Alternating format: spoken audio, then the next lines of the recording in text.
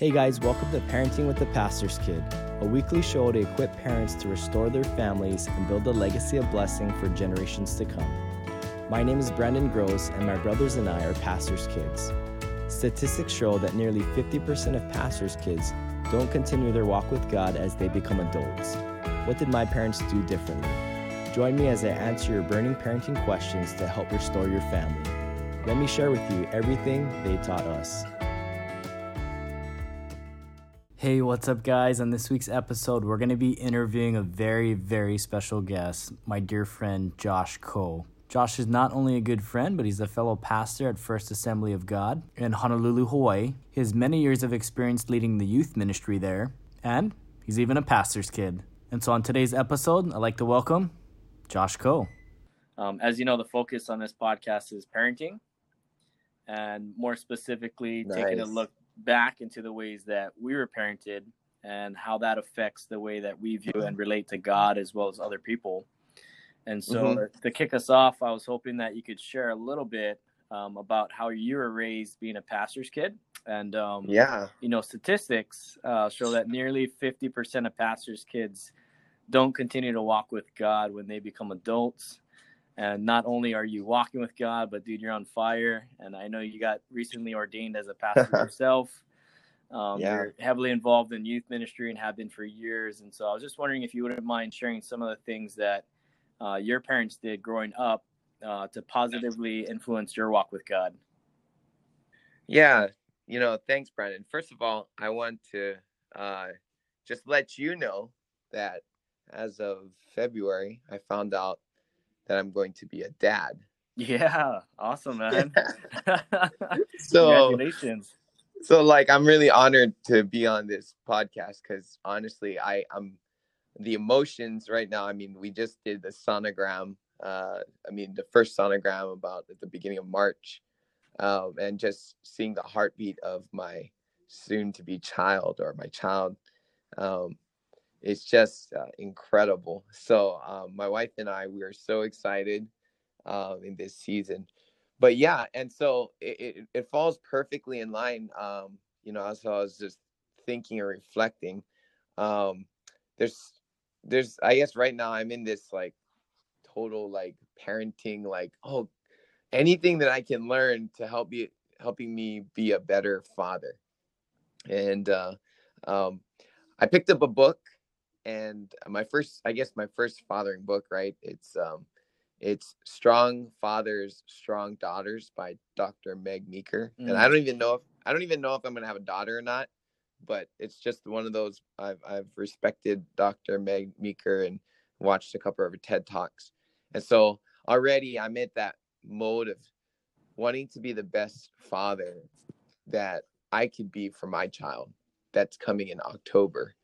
And so I'm in this journey, but one of the things is when I thought about, how do I be the right father? Actually, I thought of my dad, and actually my dad has been in ministry for 30 years at First Assembly of God. He became the lead pastor 20 years ago, but served 30 years. And so everything that I knew basically was the church, right? I was in the church. I pretty much went to the school here at Christian Academy. And I guess the one thing that my parents really influenced me, and I don't think it's just for pastors' kids. They pretty much said that, hey, it's not our faith. It's not our belief that's going to get you to heaven. You need to have your own personal relationship with God. And whether you're a pastor's kid or whether you're, a deacon's kid or a missionary's kid, or even just any part of the family, it comes down to having a personal relationship and encounter with God, not one that's, forced upon you, but really having a true and real relationship with God. So my parents, they already understood the pressures that come with being in the church. And like you said, a lot of pastors' kids, they totally resist the ministry because they feel like it's an expectation that's on right. them. My parents removed all those type of expectations. It doesn't mean that we didn't feel them from people. It doesn't mean that because I have two siblings. I have an older sister and a younger brother. I am the only one who's in full-time ministry. Um, but I know that they are in the perfect will of God for their life. For me, I just had an encounter with God personally that helped me to hear the call of God into going into vocational ministry. And my parents afforded me the opportunity to choose to have that opportunity to encounter and experience God in a personal way, and didn't force me to, do what they were doing in their life. So I don't know if I answered the question. Yeah. It's kind of it kind of, for me, it's a personal journey in following Jesus. And I thank the Lord for my parents who were willing to just let me journey through that. And not saying that I didn't have times of rebellion, or not. Actually, there was a point that I hated being a pastor's kid. There's a point where I was like, man, in my understanding, I thought I was missing out on a lot of things, especially when all my friends went to public school and I had to be in a private school, or and at a Christian school. But I think that through it all, they were pretty consistent and constant about the values that they shared, and even things at home. So yeah, that's really, I think that's what's influenced me the most, is parents who are just willing to help me, let me journey, could share.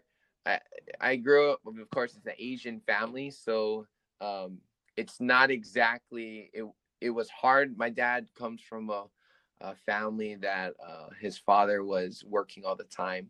He didn't receive the love and affection, but he knew his dad loved him just by how he worked. So it's been a journey with my father and I, how to express the love. And now I feel like we're at a really great place. So yeah, my parents really have impacted me in that way. Yeah, that's awesome. I would have to say for myself too, it's just like what you're talking about, the freedom to find your own walk was big, like I remember I accepted Christ at age 6 in an inflatable pool, on the backside of the cafeteria where we have service. And growing up, sometimes as a kid, it's enough to say, well, I believe because my parents believe. But, when you get a little bit older, especially throughout high school, people start to question your faith. And, that answer is not good enough anymore. It's like, well, I can't just say I believe because my parents believe. It's like I have to have my own real, true, tangible experience with God. And, I just really love what you're saying about your parents, just giving you space and providing you the freedom and trusting in God that was going to happen in your own time. Yeah. And just even my parents, here's one of the things they did really good is in ministry, there are a lot of expectations, but my parents focused on the perks. Some of the blessings that comes with being in ministry is because they poured out, they're invested in relationships. One of the things is, like, I remember in Christmas we would get gifts from all sorts of aunties and uncles. Oh well, we called them aunties and uncles because basically they're part of the family of God, and they pretty much, they're the people that my parents ministered to. But at Christmas we would get gifts from all of them, and my parents would remind us every Christmas, remind us that, hey, we're blessed because to be in the ministry, and you get blessings. These are some of the blessings. Another thing was like going on different trips, and so my parents, my dad would have to travel. He would bring some of us along, either a sibling or I, and we weren't afforded. We wouldn't have been afforded the opportunity to travel as much, but with my dad and all the meetings and conferences he needed to go to, he brought us along, and it became very great memories. And so, so it was on their side, they were able to turn something that maybe most youth, or maybe most pastors' kids maybe resent or stuff, but they always turned it to the positive. And as parents, I'm realizing that, and when we talk through it, we did have some of our fondest memories, something that most kids may not even have experienced if they're not in ministry. So there are some perks in being in serving God, and the blessings of serving and being ministering to the people of God. So they always pointed that out, and I appreciate that from them. Yeah, travel is definitely an awesome perk to have. Yeah. But yeah, so for maybe other Christian parents that might be listening out there, I feel like you've done such an amazing job with the youth that you oversee. And I remember coming by to visit and speak at the Blessed Family Conference, and I was just astounded by the level of transparency and just the culture that you had created down there. And to me, that falls back on you as the leader, because that tells me that when they're able to share and be so transparent, that means they trust you, and that you're able to just reach their hearts. And so I was wondering if you wouldn't mind sharing, I guess, being that you have many years of experience leading and working with teenage youth at your church, what are some of the biggest areas of struggle that you've seen amongst the youth, between them and their parents, or just in general, any struggles that have been kind of common? Yeah. And thank you that's a really good question. Right now we're in the COVID-19 crisis, but before all this unfolded, we were already dealing with a crisis. The crisis was suicide. The crisis was mental health issues. The crisis was depression at an incredible rate. And we were doing a prayer meeting. And what happened was that as we prayed, we finished up, and, we were praying for the COVID-19 thing. But after that, I had one of my students, walk out of the prayer meeting, and I went to go see how she was doing. And she said, "Oh, I just got a call that my friend attempted suicide." Then literally 15 minutes later, another one of my students, walked out of the service and was crying outside. And I said, "Hey, what's going on?" My another friend had committed suicide. And to me, at that moment, I know COVID-19 was serious, but I've always known, being in ministry, that one of the worst ways that the enemy has a stronghold on this generation is in mental health, and it's a real thing. Loneliness. If you don't know, Hawaii, according to some studies, show that Hawaii is one of the highest suicide attempts. 18% of our students here, there's suicide attempts that take place. 18% here in Hawaii. So when I stepped into this ministry and I saw that the arena of the mind, because of social media, technology, because of divorced families, because of challenges in the home, the instability, the uncertainty of the future, there's so many factors that contribute to the compromise of a young person's mind, wholeness, and well-being. And so these are one of the problems that we have really in our ministry tried to focus on. And for too long, I guess the church has tried to put up an image of strength and religiosity. And I say this carefully. I understand that it's still important, holiness and righteousness and upholding that. But what happened is sometimes, in the traditional sense, it created a chasm where it was unrelatable. And so one thing in this generation, vulnerability is power. Vulnerability and just being able to have empathy and being able to be open, it creates an ability and a power that young people are gravitate towards. And let me just break that myth that leadership is based on like having it all together. No, leadership is being able to share the true problems and the true emotions, but still lead with confidence and vision.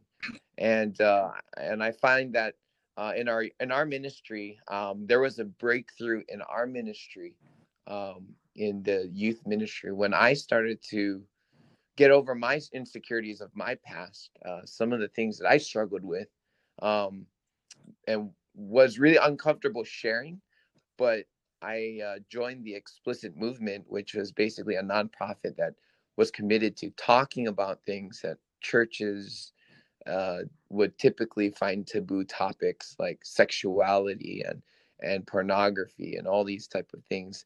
But when I got my breakthrough as a leader, when I start to speak and be open and be vulnerable, transparent, that's when I saw an incredible support of young people just start to open up, and it created a culture where they can share what they're going through, and leaders and we're empowering and equipping our leaders to better help our students.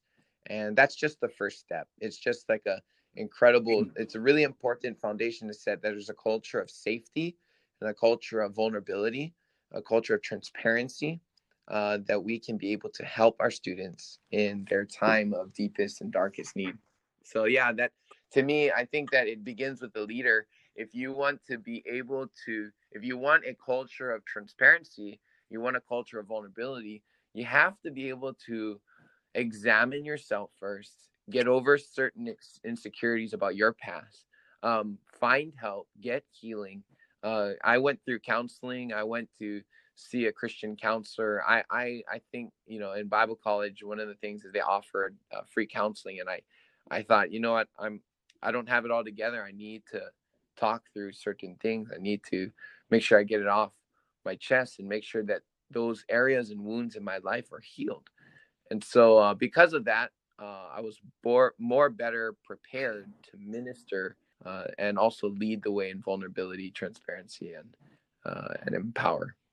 So good. That was so good. A couple of the takeaways I just got from what you were saying is parenting equals leadership. Mm-hmm. And, that made me think of, I'm actually taking a parenting class myself that my mom's running. And inside of the parenting group, we have a wide variety of people. We have some of us that have, young toddlers, some of us with, teenagers, some of us with adult children. And then we have two of our younger adults that they're not even married. They don't even have a significant other yet, but they're already starting to invest in themselves. And part of the reason why is because we've made a strong emphasis that, again, parenting equals leadership. And so, that's why I know without a doubt in my mind, Josh, that you're going to be an incredible dad. And because you're already a spiritual father to so many, and you're an incredible leader. And I think we can learn so much from you in our ability to create culture. And that was something that I learned being in business for many years. But my old boss used to tell me, culture eats strategy for breakfast. And so he used to say that because, we would always have a plan, a to-do list, or things that we wanted to do in the office to, create more sales. I was a sales manager, but more than the to-do list, more than the strategy, is what was the culture? What were people feeling? What were they hearing? What were they experiencing when they step into this team? And I think it's a unique opportunity that each of us has as parents to be able to create our own culture within our families, but for that culture to ultimately represent God and his kingdom and his kingdom culture. And, I have an interest in marketing, and I just remember, one of the guys that I follow, he was saying that nobody resonates with like Superman, for example. If Superman was perfect, nobody could resonate with him. But as soon as they made Superman have a flaw, which was his kryptonite, all of a sudden people can relate to that. And so I love what you're saying just about being transparent and being real, because it's the struggle. It's really through hardship and through our mistakes that people really connect with. And so I just really appreciate you sharing that. In regards to what you're saying about creating culture and being transparent, what would you say to parents who are maybe having a little bit of a hard time doing that? Or maybe, any top takeaways you have as far as instilling culture that you've done such a good job with your youth, or, any advice you'd have to parents who are maybe struggling in this area? Yeah, definitely. I think COVID-19 has presented itself an incredible opportunity for some crucial conversations and building that altar of family again. And so, you know, it was funny because yesterday I had a Zoom meeting with a friend of mine from college, and he's a master's degree in clinical psychology and dealing specifically with children who have been abandoned and abused. But one of the things that he said is the first thing is to listen, and not just. I think that what we could do is sometimes we easily discount the issues and the problems, right? So currently, right now, we have a lot of seniors in high school that are not going to have a graduation, or maybe, you know, it's being postponed, or maybe a prom, right? And so a lot of these young people, or maybe they can't see their friends, or maybe, you know, they can't, you know, there's a lot of changes that have take place. And sometimes we're like, just suck it up, or just, you know, it's not that big of a deal. For these students, it is a big deal. And I would say, for parents, not to write off the, I guess, the pain that they might be going through, is something that's insignificant. Um, Always look to build a bridge. Always look to make a connection, and use this time to listen. I would also say, um, be open with your experiences, and I know uh, they may cuss at you, they may just like not like you, they may seemingly like mistreat you, but I'll tell you what, they need you, and they need you to be there, and they need you to be present. And what I mean by present, it doesn't mean that you have to kind of like even say a lot. Just be there. And this is a perfect time. Like, you might have to be working from your house. You're there, but set some time that you do some sort of activity together. One of the best things I've seen about this, there is always a good side to every an opportunity to every opposition. I've seen so many families walking with their kids and exercising with them. Like, it's been the coolest thing ever to see in my driveway all these kids and teenagers and siblings walk with their parents through the neighborhood again. And I just think that that's so incredibly cool. It's like God got us all on the Sabbath and is saying to focus back on the family. And so, my encouragement to parents is set that time and create an activity, create a memory, do that. And I know that it will create a bridge, and just be open, honest, but also, you know, just be willing to speak into their life, and listen and speak into their life, and let the Holy Spirit guide. I would say, one more thing is, you can't do this without the Holy Spirit.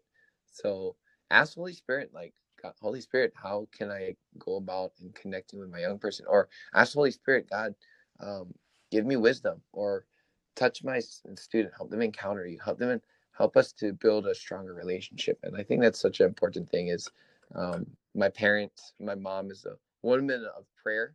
So every night, you know, even all the way up into being like pretty much like a teenager, she would literally just kneel next to my bed.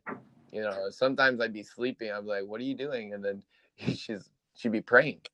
That spoke a lot. That we're not too old as teenagers to have a praying parent, covering our mind, covering our heart, covering our spirit. We're still susceptible to so much spiritual warfare. And I think that definitely we need to, parents have a big place in a young teenager's life, to the spiritual, mental stability, as well as the spiritual stability and growing with Christ. That was incredible, Josh. Thanks for sharing. You know, we're never too old to receive a prayer or get a blessing from our parents. You know, I love the fact that I know, and I'm sure your parents still do this too, but I know my parents are constantly praying for me, even to this day. And they know that, you know, parenting doesn't end at 18 or 21. You know, it's an ongoing, lifelong thing. And so I just, I wanted to thank you for pointing that out. That was amazing. Yeah, I want to just say, parents, I have such a respect for you, and I think that it's a thankless role. I think that oftentimes you're in the front lines, and soon I will understand that. And Pastor Brandon here, he understands that. I am eager, but then I also know that it's not easy. It's not going to be easy. And I've had to deal with teenagers. So I just want to take this time to really appreciate and let you know that you're doing a good job. And if you continue to seek the Lord, if you surround yourself, if you're open to advice, if you seek the help, that really you can be the parent, the father, and the mother that God desires you to be. And He's given us the ability, and we don't have to be afraid. And so I just want to encourage you, look to the Heavenly Father. If you need help, seek the Heavenly Father, but also seek for help. Surround yourself with good people, great parents, and asking them how they do it, because I really am ramping up for this whole parenting thing, and just surrounding myself with the type of community that I want to definitely model after. So just thank you, parents, for all that you do, and appreciate you guys. Awesome. Hey, Josh, thanks again so much for being on today. We really appreciate your time. If listeners out there want to learn more about you or get some more information, how can they get connected to you? Well, the events are all pretty much on hold and postponed in person, but you can definitely check out our youth ministry, our 12 YouTube channel. It's 12 Youth, the spelt out 12 space youth, and there we have our youth services. We try our best to be excellent in reaching out to this next generation, and I guess with this whole COVID-19, we're stepping out. We've been doing daily devotionals on 12.redhill on our Instagram, so you can follow us. Maybe a young person is like, hey, just check it out. Or but ultimately we also, through our YouTube channels, are trying to put out resources for parents. And also, one more thing is Explicit Movement, explicitmovement.org. That is our website. I also am in a nonprofit.